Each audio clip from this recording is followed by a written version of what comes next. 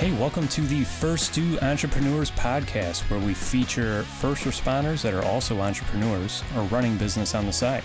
We are here to showcase these businesses, but also talk about the difficulties running a business while being a first responder.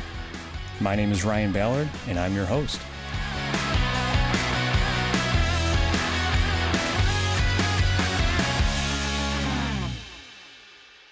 All right, in today's show, I am super excited to welcome Mike Romo.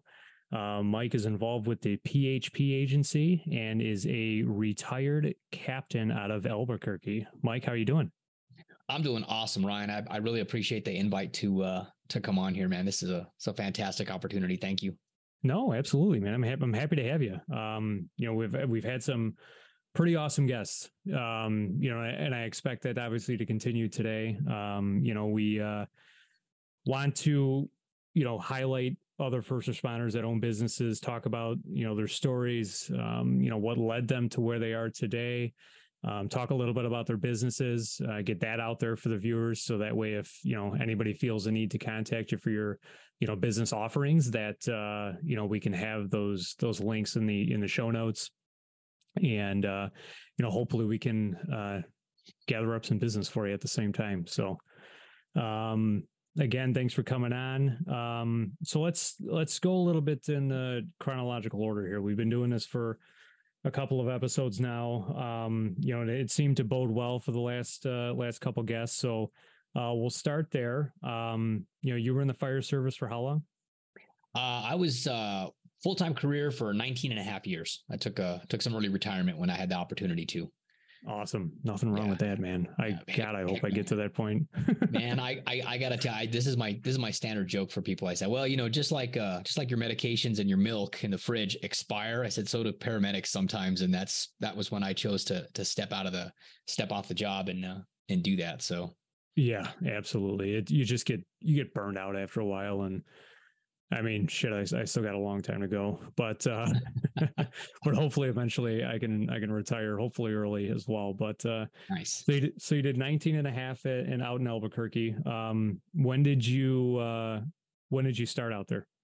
So kind of a weird thing. I actually started in Carlsbad, New Mexico in 1996.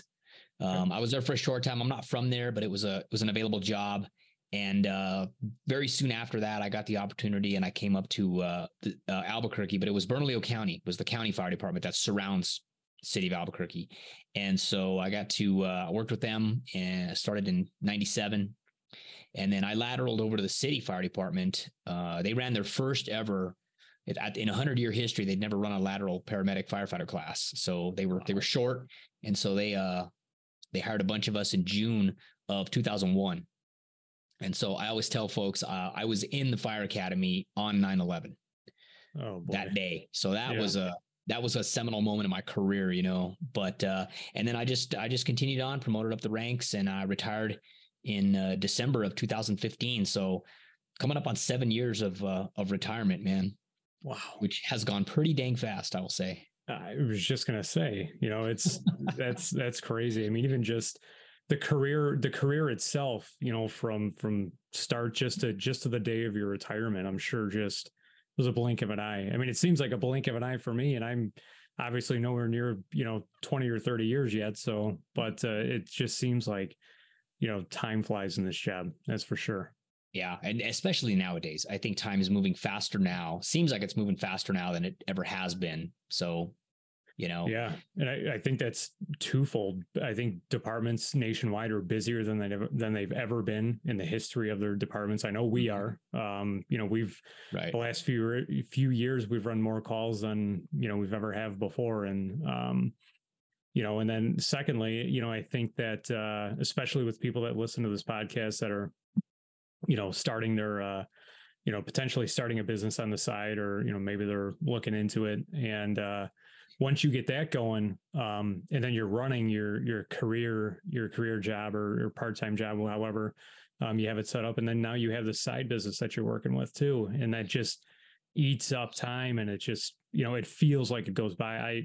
There's so many times I look at the calendar, I'm like, holy crap, we're in November right now. Right. And it's like, where did the summer go? Like, it's going to start snowing here in Chicago soon, Oh. Man, it's crazy. It's yeah, you're crazy. not wrong. You're not wrong at all. And it's and then and then you couple it with, if you're working a side hustle along with your side business, along with overtime, it's sometimes when I was with the city, we worked a 48 on and 96 off. And and so I kept track of my days. This is my first day, second day, or day off, 1, 2, 3, 4. And those days were always working somewhere, whether it was overtime, my side job, one of my side jobs, or a side business or something else. It was always doing something. So it was just, when do I need to do the uniform laundry? Right. Yep. How did you like the 4896? We do 2448s up here. It's weird. I worked at 2448 in Carlsbad and in Bernalillo County. Okay. And it was tough because I always seemed like I was either trying to wind down or trying to spin back up on the 2448. Mm-hmm. The 4896 had some good points and some bad points. I mean, it depended on where you worked and what kind of crew you work with, which is, I'm not telling you anything new. You can have the best crew in the worst place and have an awesome time, or have the worst crew in the best station and have a miserable time. And it all goes in between there. Right. Mm-hmm. So I worked some of the busiest trucks in the city, and we did stand up 48 sometime when it was you just ran for 2 straight days, and it was miserable. And then there were other days that you were fortunate, you got to sleep both nights, and you wake up and go, man, they paid me for that. But then it always came back the next cycle, so it was just that way. But so there's good and bad, and it all depends on your crew and where you're at. For sure. 100%. There's been so many times that, you sleep through one night and it's like, oh, all right, this is good. This is good. And I'm not going to say anything, because if I do, I'm going to jinx it. We're going to be up all night the next night. And, there's been a couple of times where, we run our balls off, one of the nights, and then, the very next shift, and it's just peaceful and quiet, and you don't want to say anything. You just go to bed and you're thinking it, and you're like, I can't say it out loud. It's like Beetlejuice. Say it 3 times, and eventually don't say the Q word, man. Don't say the Q word. Yep. And I cherish those nights. That's for sure. I mean, there's been a couple 48s that I've worked that, I've slept all night, but, those are becoming few and far in between, unfortunately. Yeah, but, for sure. It's the nature of the beast. It is. I mean, it's just the way it is sometimes. It's just where the die falls and who's taking the call that day, especially if somebody's in training, or if you got a big incident going on, they've got to relocate units. Albuquerque's it's not a big city. I call it a big small town, but it's spread out. So, you wind up with a 2-alarm job on one end of town. Mm-hmm. The second alarm, they don't even dispatch the next due. They'll dispatch from across the city to keep having to relocate units sometime. That was what was going on when I was there. So, there was times I wound up from, the North Valley, which you have no idea where that is, but the North Valley is pretty far from the foothills, being on a second alarm into the foothills. And you're like, why are we going? Oh, okay. Because if they send the next one, they're just going to move us to the next station. So at least we'll go do some work. Right. Yeah. You'll get some work. Run somebody else's calls. Right. Right. Yep. Absolutely. Absolutely. So what led you to get into the fire service? Was it, I ask this question all the time. I've gotten a very wide range of answers, which is cool, right? Because then you can see, what path each person took and what led them to it. Some people, it's been a traumatic experience that they experienced when they were younger that said, hey, you know what? I want to do that. Others, it's just been a sense of service, which I sense that's where you're going to be in. But So how did you get into the fire service? Crazy story. So I started at New Mexico State University in 1991 as a mechanical engineering major, of all things. And I was terrible in math. I went to a small high school, didn't have a good math background, just struggled. Yeah. And one summer I had enough money to pay rent or pay tuition, but I couldn't do both. So I wasn't going to take summer classes in Las Cruces. So I went back home, a little town in, eastern New Mexico called Vaughn, New Mexico. And I was stuck there. Well, it's a tiny town, and there's really only 3 places to get jobs. If your family owns a restaurant or a gas station, or if there happens to be road construction.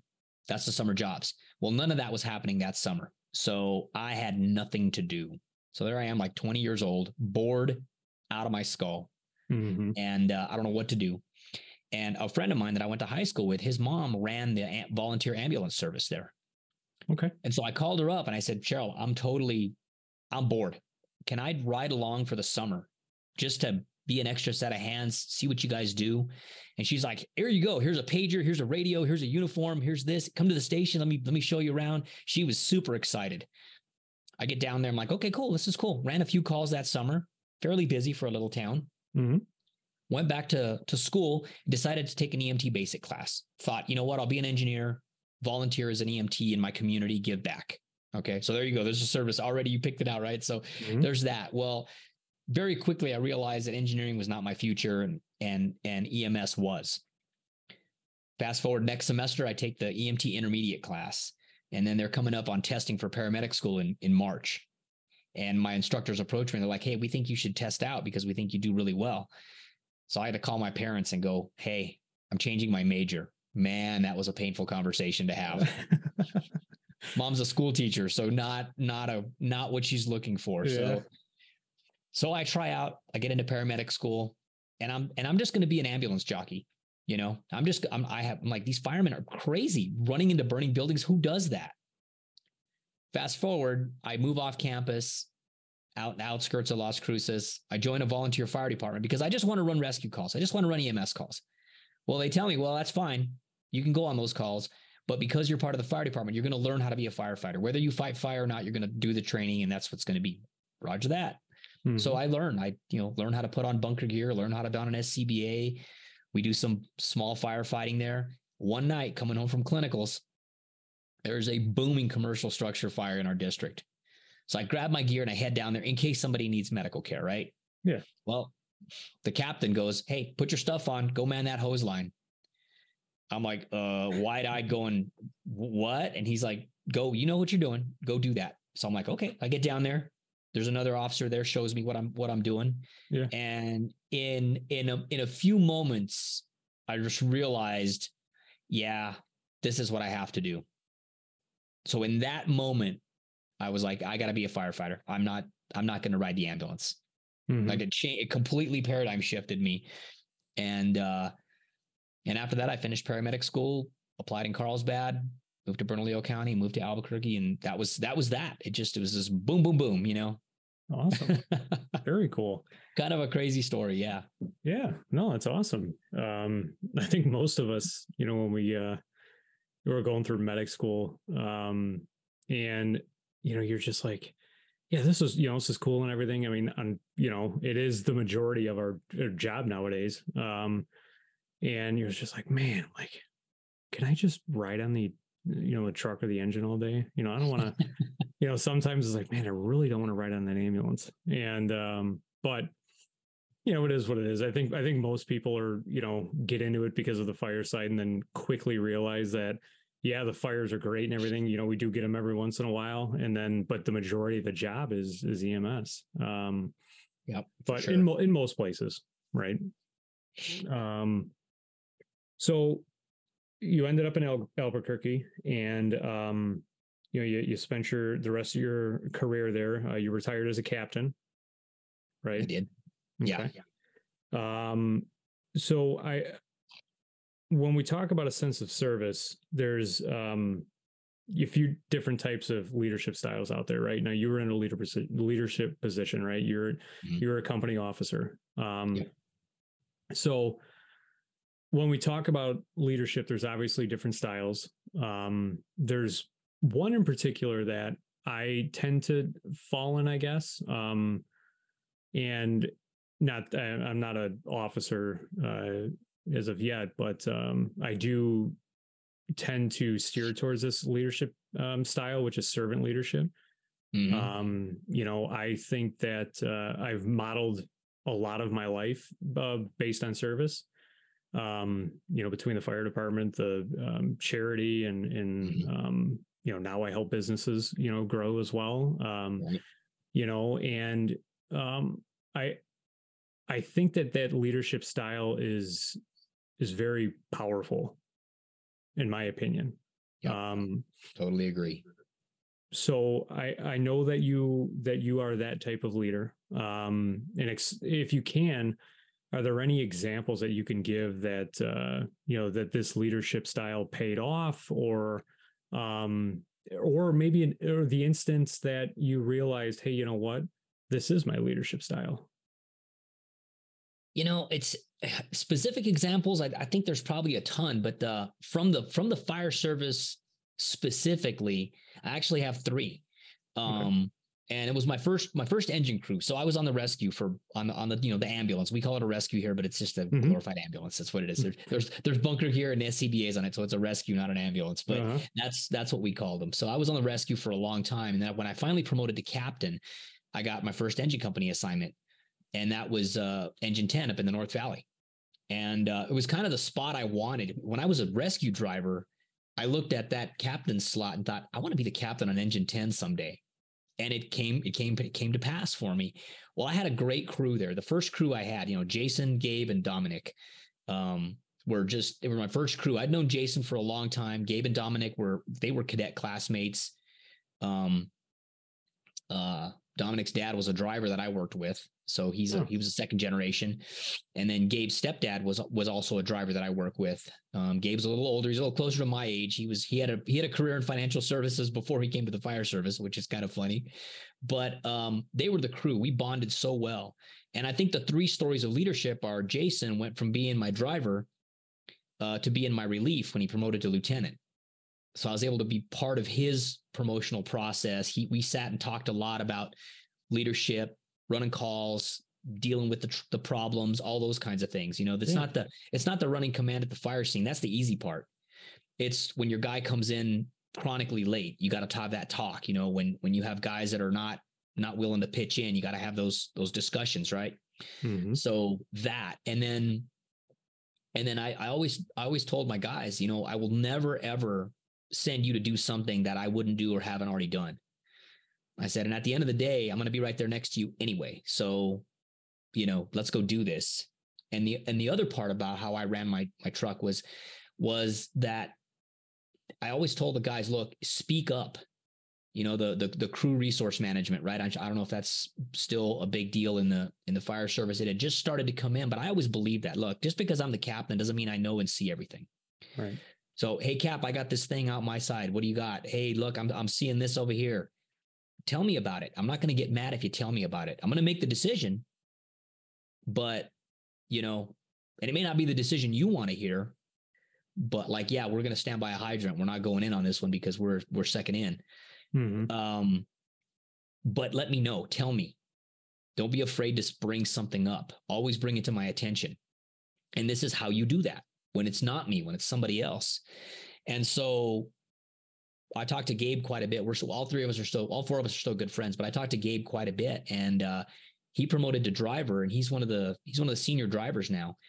And he does the same thing with his new guys. The same thing I did. He's kind of the old man. He's like if you've ever seen We Were Soldiers with Mel Gibson and Sam Elliott, right? He's kind of like Sam Elliott, right? he's the Sergeant Major Plumley of his crew, this grumpy old guy, but he'll teach you everything. And he's told me a couple of times that the lessons I taught him are what he passes on. And I'm very humbled by that. And the last one is Dominic. They were both firefighters. They promoted to driver, lieutenant, and Dominic just made the captain's list. Awesome. And he tells me that he has adopted a lot of the leadership techniques that I taught them. And so I'm very humbled by that, knowing that I have at least a couple of guys still on the job that have the same ethos I did. Yeah, that's awesome. It's so humbling. I feel like I'm bragging to tell you about it, but I'm bragging about them because they're so successful. Yeah, absolutely. So, and it's not bragging because you want to, as a leader, this is the way I look at it. And, if I'm able to bring up the next generation of leaders or the next, person to fill my position, if I were in that position, I would want to make sure that person was better than I ever was. Exactly. Exactly. That's what servant leadership is about. It's about serving your team. And, I hate to use the word, oh my God, now I'm drawing a blank. I hate to use the word employees or, whatever other word I'm Subordinates, right? Now subordinates. There you go. Thank you. Yeah. I just don't like using it because you're not demeaning them, but you're lowering the value of them, I think. And if you refer to them as your team, which that's what you are, especially in the fire service, you're a team. Yep. This isn't a one man, woman show. No. So, no, that's really cool. That is, that's awesome. Very cool. It's so, and it's so crazy because all that was learned just on the job, and not the best. And at the time, I don't know what the training is like now. I don't know what the leadership, the personal development, professional development looks like now. I mean, I've been out of that job for a long time. Yeah. But it's funny that you mentioned that. I don't want to segue too soon, but that's a lot of what we do where I work now in the financial services world. Our business model, our company model is based on leadership. And I've read more leadership books in the last year and a half you can see my library behind me. I'm very proud of my library up here. I got a couple of those books right here. Yeah. I mean, I've got the John Maxwell section over here because he's the servant leader guru. He's the guy, in my opinion. Yeah. We rely on him tremendously. Yep. And when I first read that book, the blue one back there, The 5 Levels of Leadership, man, that was kind of a punch in the gut, kick in the face, because I saw how many times I had been a level 1 leader. I'm in charge, do what I say, and man, that is not the way to be a true servant leader. Yeah. That authoritative style. Authoritarian. Yeah. There you go. Yeah, exactly. It's an effective leadership in a narrow set of circumstances. Yes. Like a fire. 100% agree. Yep. Like a cardiac arrest, like an extrication. I'm the boss, I'm the captain, I'm the lieutenant, whatever. I'm the chief. You go do this now. Roger that, sir. That's fine in those situations, but it's changed a lot for me. I wish to go back in time, I would have read all these books, then. Yeah. And if I would say anything to anybody in the fire service, EMS service, you work in the ER as a nurse, as a tech, as a doctor, as a physician, as a nurse practitioner, whatever, wherever you work, a police officer, sheriff's deputy, those books, I think, are integral in shaping you as a better operator, whatever level you're at, whether you're a firefighter, a driver, a battalion chief, whatever, that they make you a better person, and they make you better in your position, because you understand, like you said, how to make the next generation better. Yeah, I agree. I got to read that 5 Levels of Leadership book still. I got John Maxwell's The 21 Most Powerful Minutes in a Leader's Day right here. So still working that one I haven't started yet. But it's on the shelf, ready to rock. But he's a great mind in servant leadership. So I'm excited to dive into his stuff. That's for sure. Yeah, he's awesome. And it's just those things that I don't know that the trend in the fire service is leaning that way. I'm like, we always had reading lists for every promotional exam, right? I'm sure you do the same thing in your department, right? You got to that SOGs, SOPs, whatever they call them, plus maybe 2 or 3 books. Usually if it's a driver's promotion, right, there's a pumping apparatus or an aerial apparatus book. And then the lieutenant's list, the lieutenant's stack, the driver's stack is like this, the lieutenant's stack is like this, the captain's stack is like this, and the chief's stack is like this, right? Of reading, right? So the right books, I think, are important. And I don't know that we ever got, at my time, back in my day, right, that we got as good of books as we could have. And I think it was just ignorance. They just didn't know. Yeah, no, you didn't know what you didn't know. No, I agree. And I think that that leadership should be taught, or at least start to be taught, in the fire academy. And because it's never too early to start thinking about what your leadership style is going to be, because you could be a leader without being an officer. Right. And, they can be anybody on the shift, you can look up to. So why not start that thinking in the academy? Started early on in the career so you can start dabbling in different, get your mind rolling in different directions. Maybe you heard of a book or two that you didn't hear about before. Maybe you didn't know about John C. Maxwell, and then you can, pick up a book or two from him, and, you're just opening people's eyes a little bit more, at that instance versus just more or less throwing them to the wolves when it's promotion time. It's, oh, hey, lieutenant's test is coming up. Here's the books. You got 5 years on a job. Cool. You can go take the test. Okay. Yeah. I mean, you got to have, some of the company fire officer certifications and stuff that we have in Illinois here. But even in there, there's not a ton. They talk about the styles of leadership, like you were referring to, right? But they don't necessarily dive into each one and why one might be better than the other, or vice versa. Like the authoritarian type leadership that is applicable in some situations, right?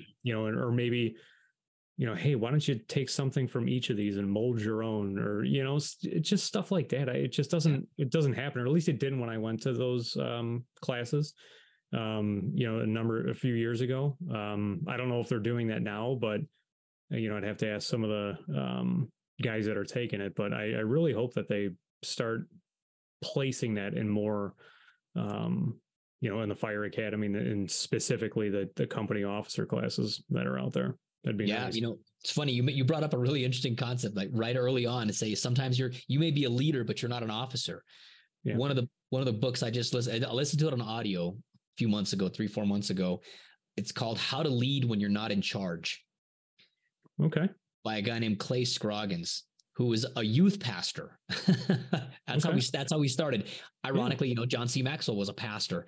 Yep. And it's an interesting book about leading when you're not actually in charge. When you look at a group of people, just because somebody is the manager, right? The manager of a shift, or the manager of a restaurant, or whatever.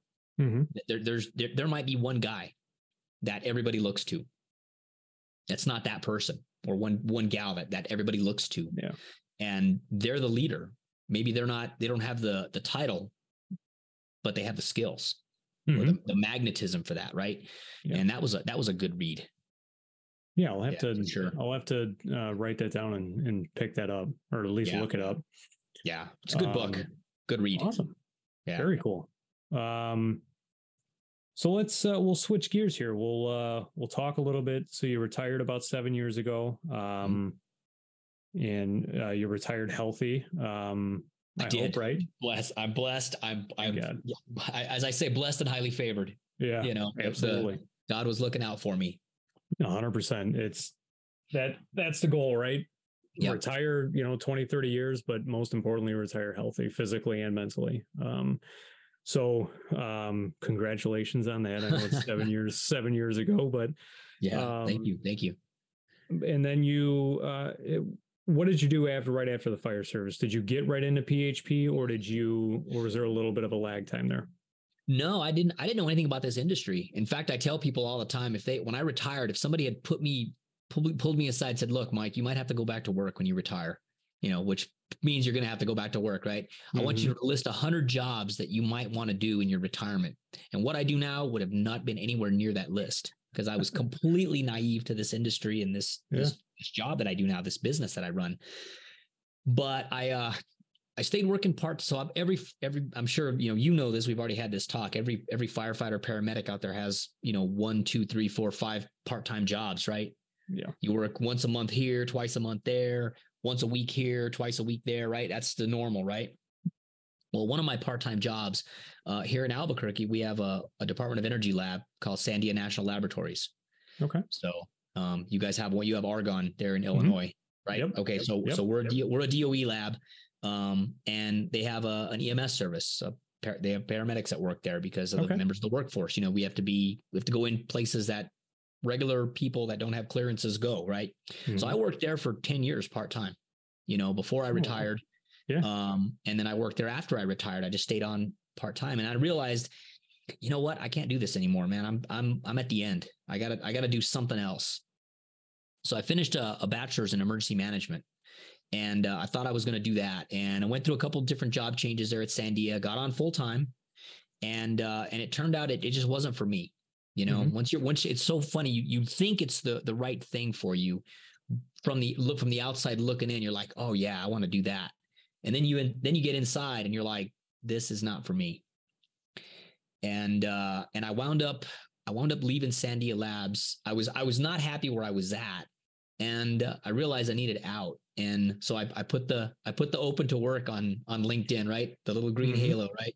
Yep. And it's amazing because I had somebody from PHP reach out to me, and I wasn't ready at that moment.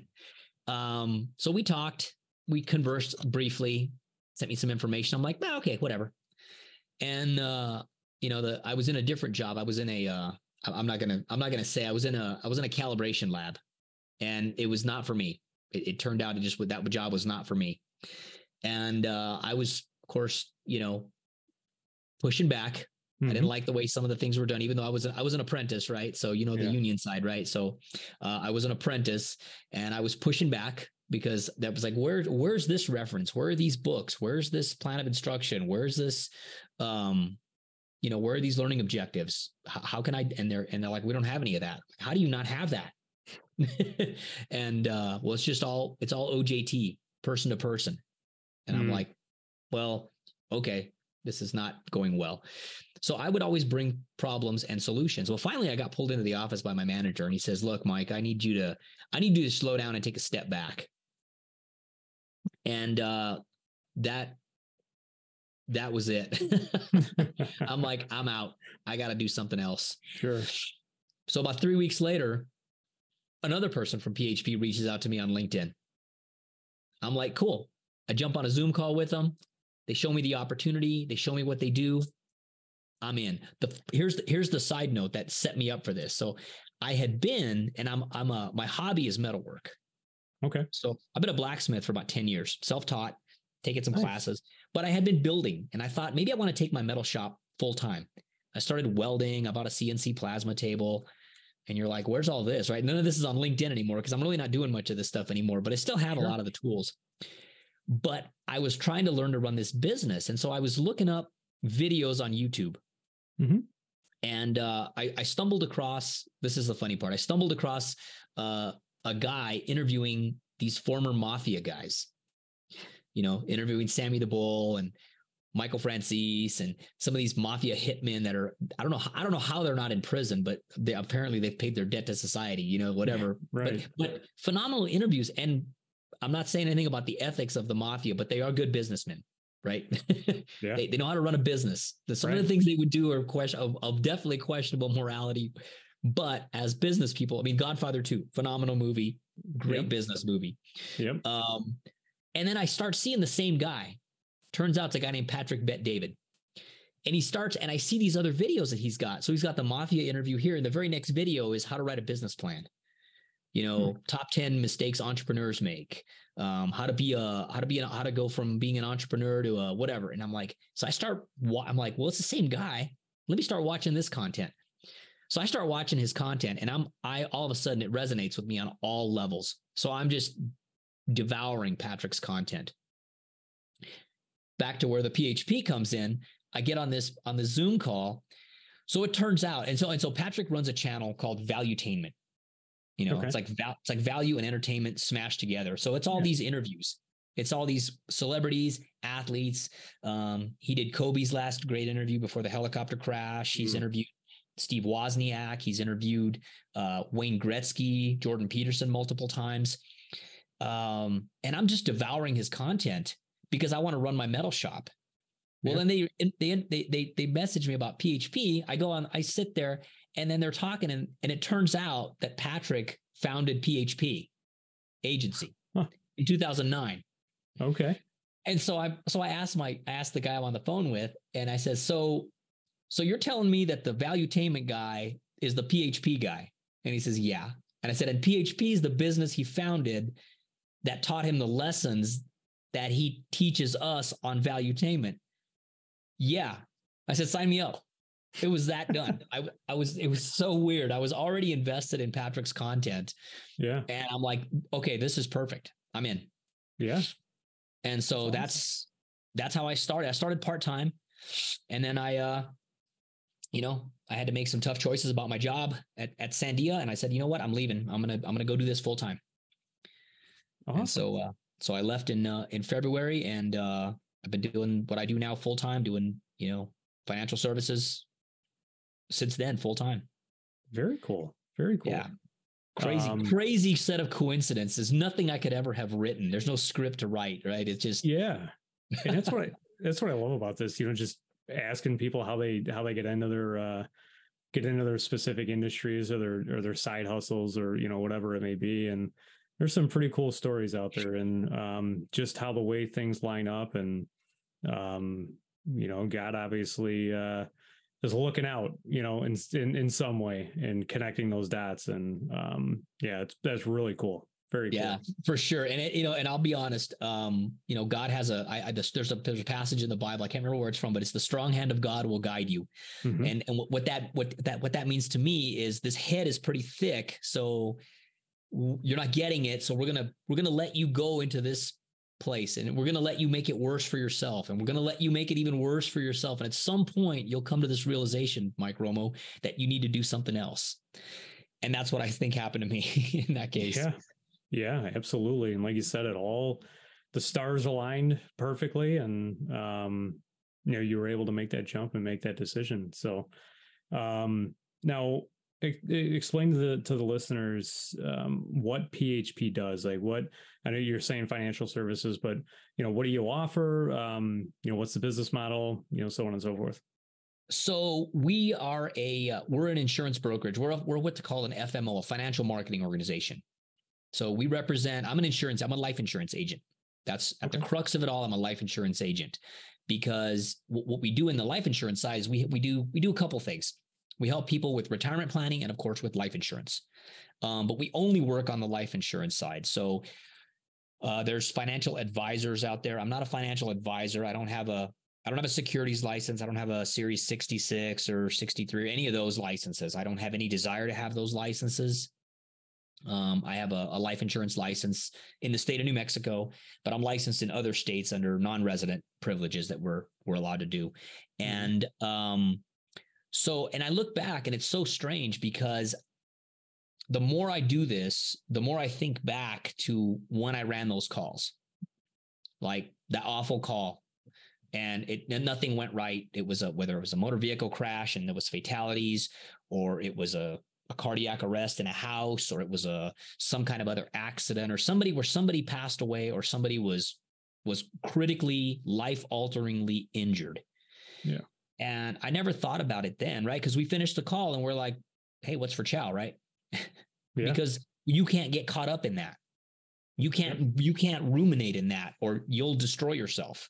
Yep. And I'm sure I'm not the first person that's brought that up, but it's true. We have kind of that morbid humor, the gallows humor, all those kinds of things that we cope with as mechanisms. And the next mechanism is either go to the next call, or let's go do something else. Let's go work out. Let's go cook, whatever's coming up next to close that chapter. But now I look back on those calls and go, golly, man, if that 34-year-old guy that was killed in that rollover, there was 2 car seats in the back of that SUV. They were empty. He was by himself. He was on his way back from the store, and he was killed in a rollover. So we know he's got a couple of kids at home. Now I think with my brain now, did he have life insurance? And this is where this is the very serious part of this job, because if he had a good, properly constructed, appropriately funded life insurance policy, his wife, his kids, now they've lost him. They're going to miss him. They're going to grieve. They're going to be sad. They're going to have all these emotions. But the one thing they're not going to have is the financial stress. Yeah. they're going to get two things.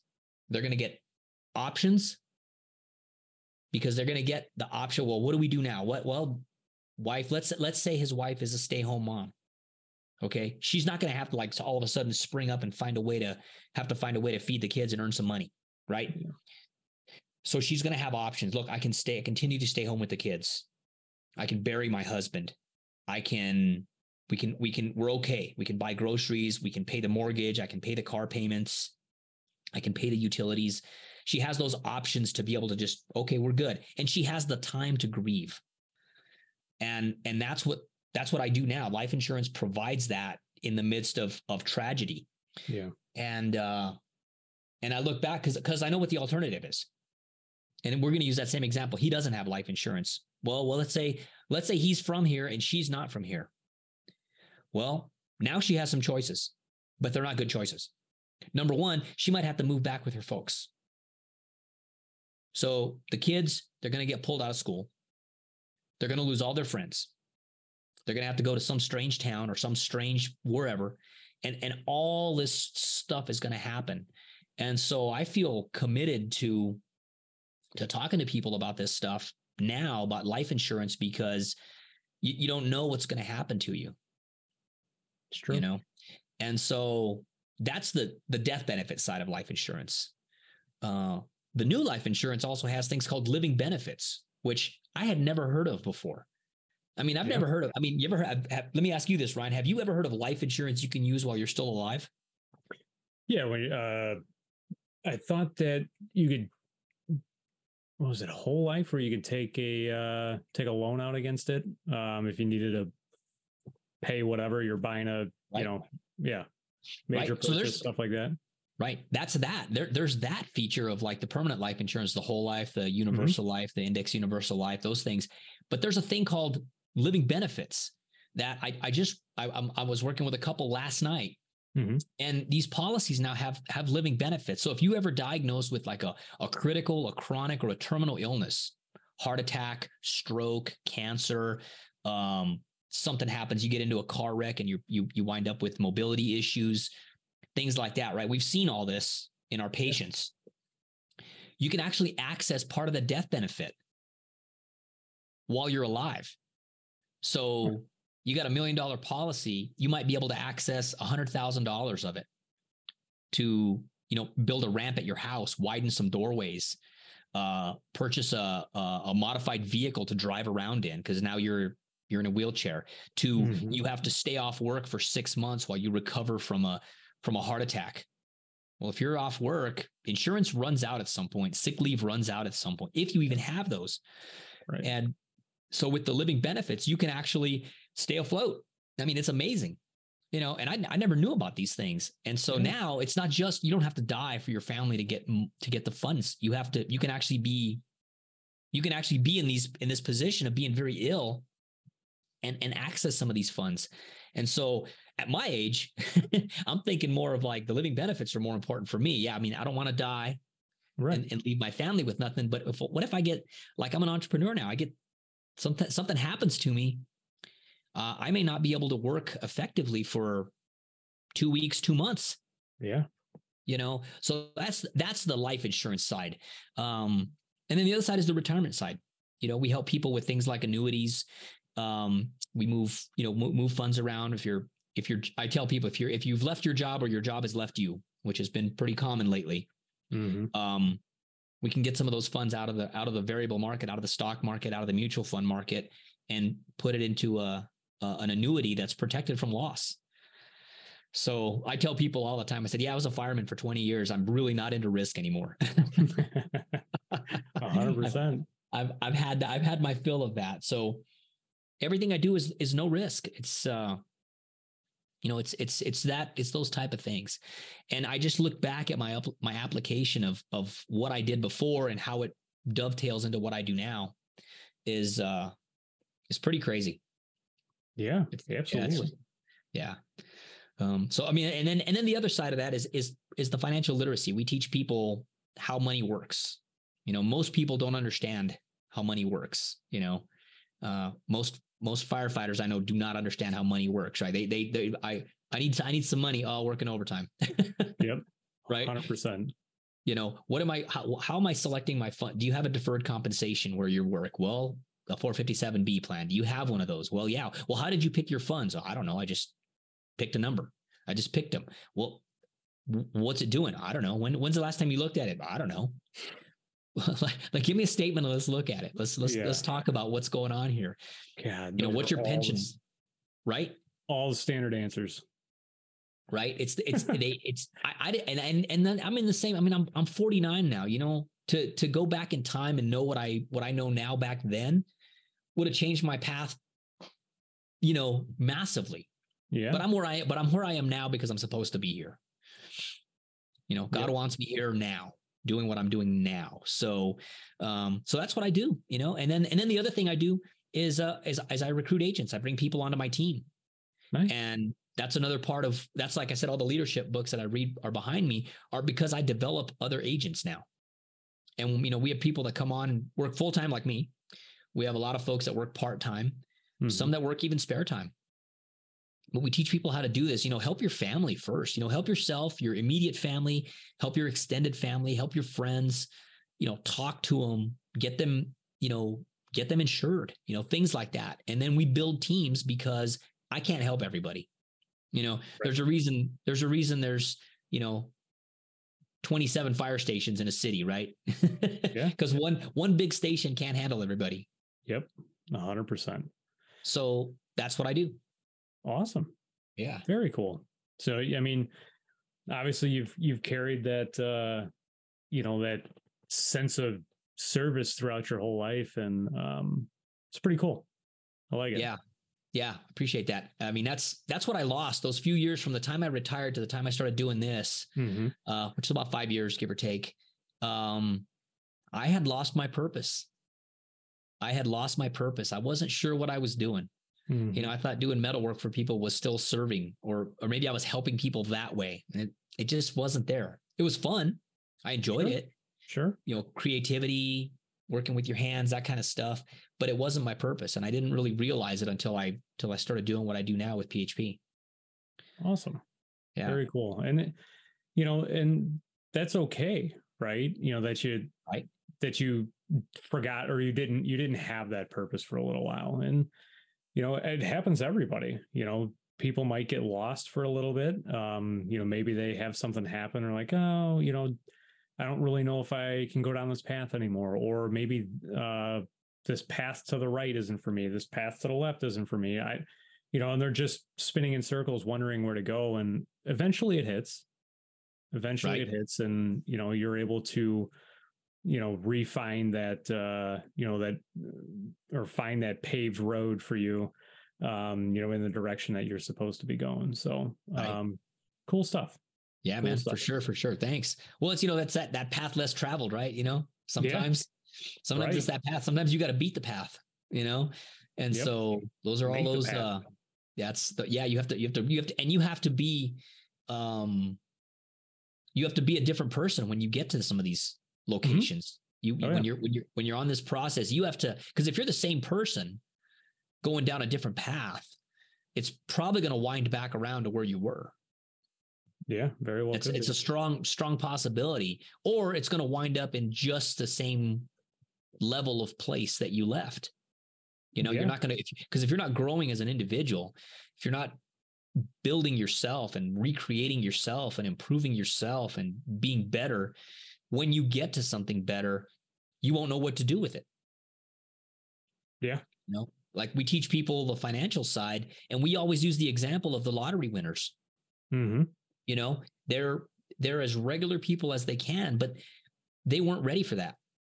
No. And they almost without fail, they become incredibly wealthy instantly. And they don't know how to handle the money or the responsibilities or any of those things. And in short order, they've suffered, immeasurable tragedies in their family, loss, death, and they wind up broke again. Yep. And if someone had been able to teach them about that beforehand, which it's kind of hard to do that, but we try to teach as many people as we can, about that responsibility so that you're prepared for that. what to do with that. Now, don't just blow the money or hand it out or try to help everybody by doing that kind of stuff. So you have to learn some new skills. Right. It's got to be, they're calculated moves. I mean, that's one of the things that, I always, wanted to do if I were ever to come into, money like that. Right. Was to help everybody that I can, in any way that I can. Right. But it's got to be done in a methodical manner. Otherwise you're not going to have any money left to give. Man, dude, I always say if I won the lottery, I wouldn't tell a soul other than a lawyer and a financial planner or somebody in that financial space, and then, okay, tell me what to do. Right. Help me figure this out. Right. Of money. Yeah. Right. Help me figure this out because and you want that. And that's the thing is there's such an opportunity there to do so much good. Yes. Whether you become wealthy running your own business or you become wealthy from a lottery win or from an insurance, death benefit payout, you lose someone close to you and you get some of that death benefit payout. You have to know what to do with it. Mm-hmm. 100%. A colleague of mine is fixing to pay out a claim up in Colorado. 36-year-old guy passed away. He's got 5 kids. Mom stays home with the kids. Wow. Suddenly passed away.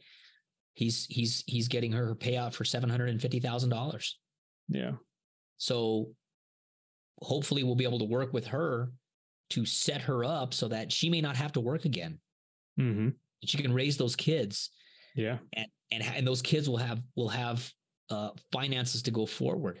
So a tragedy, yes, loss of dad is always horrible, mm-hmm. but it's not the loss of everything. Right. And that's what we do. It's what we're blessed to be able to do. I've not had to do that yet. I've not had the opportunity to pay out a claim like that yet, but it will eventually happen because that's just the law of averages. Oh yeah.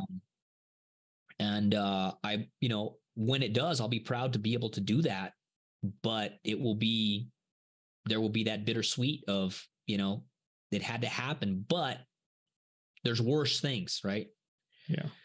Yeah. So it got a little kind of down and kind of serious and maybe a little morbid, but it's life though, right? We've been there, right? Right. We know that. And the majority of the listeners know that because they're, hopefully other, firemen or, police or, whatever, sector of public safety that they're in. We all understand that it's part of life. We see it, we see it quite often, damn near every day, Right. Mike, if you were to leave a solid tip for somebody that's maybe just getting started out in business, what would you say to them if they were looking for a great tip from Mike Romo? Gosh, a great tip from Mike Romo. So, I would say there's kind of a 2-pronged part here. One is in order to, you have to understand where you are as a leader. Because even if you're an entrepreneur, what they call the solopreneur, right? You're by yourself, right? And that might be where you're at with your marketing business and things like that. You may feel like that you're running your own shop. You have to know where you are inside you, because the first person you have to lead is yourself. Yep. Right? Otherwise, you're just going to walk around in circles or in some squiggly line, right? Some squiggly path. Yep. And that can be tough to do. You can be tough to figure that out. So the way to do that is to read. Read, devour everything. And the second part of that is find a mentor.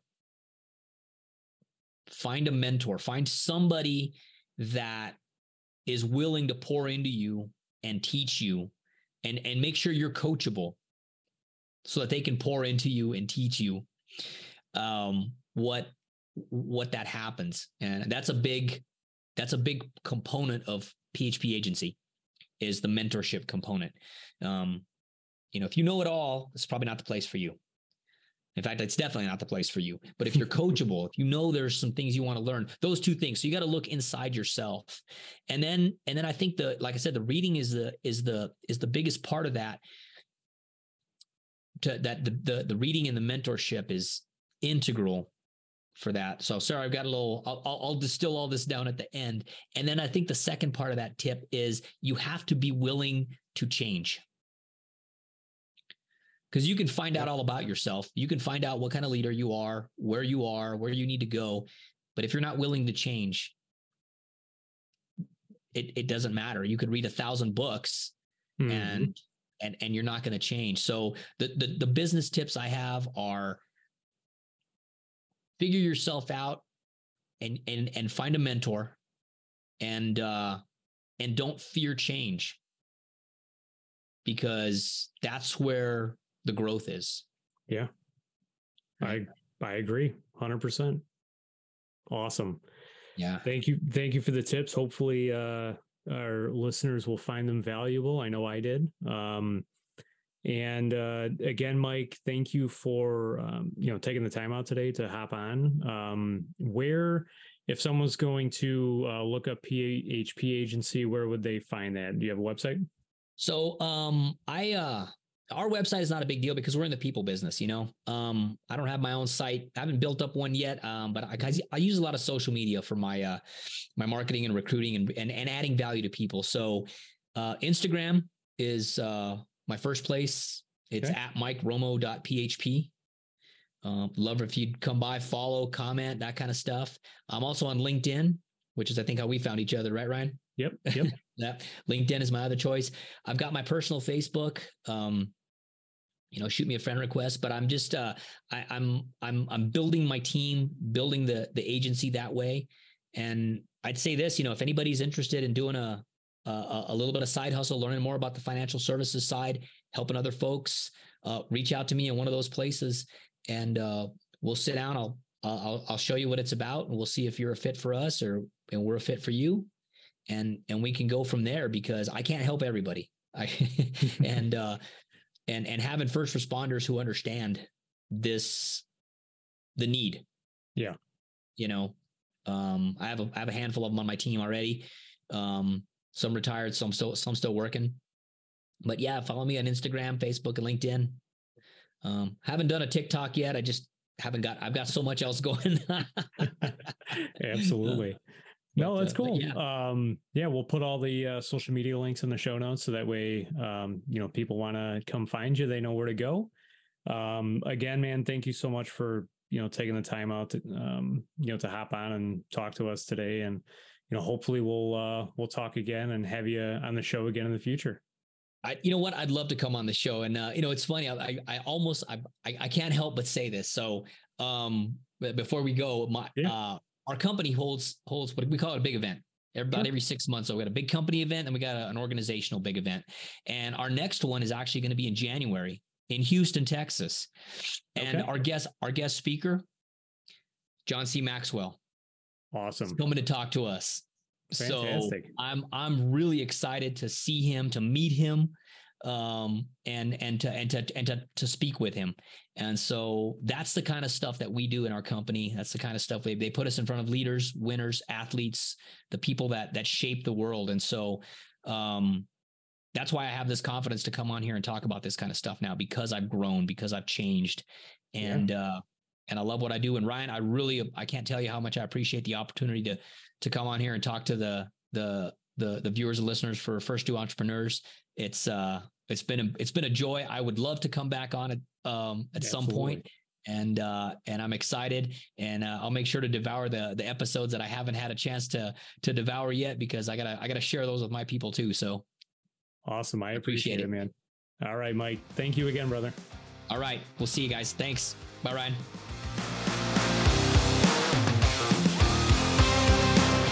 Thank you for listening to the First Do Entrepreneurs podcast. If you like our show, please hit that subscribe button below and leave a 5-star review.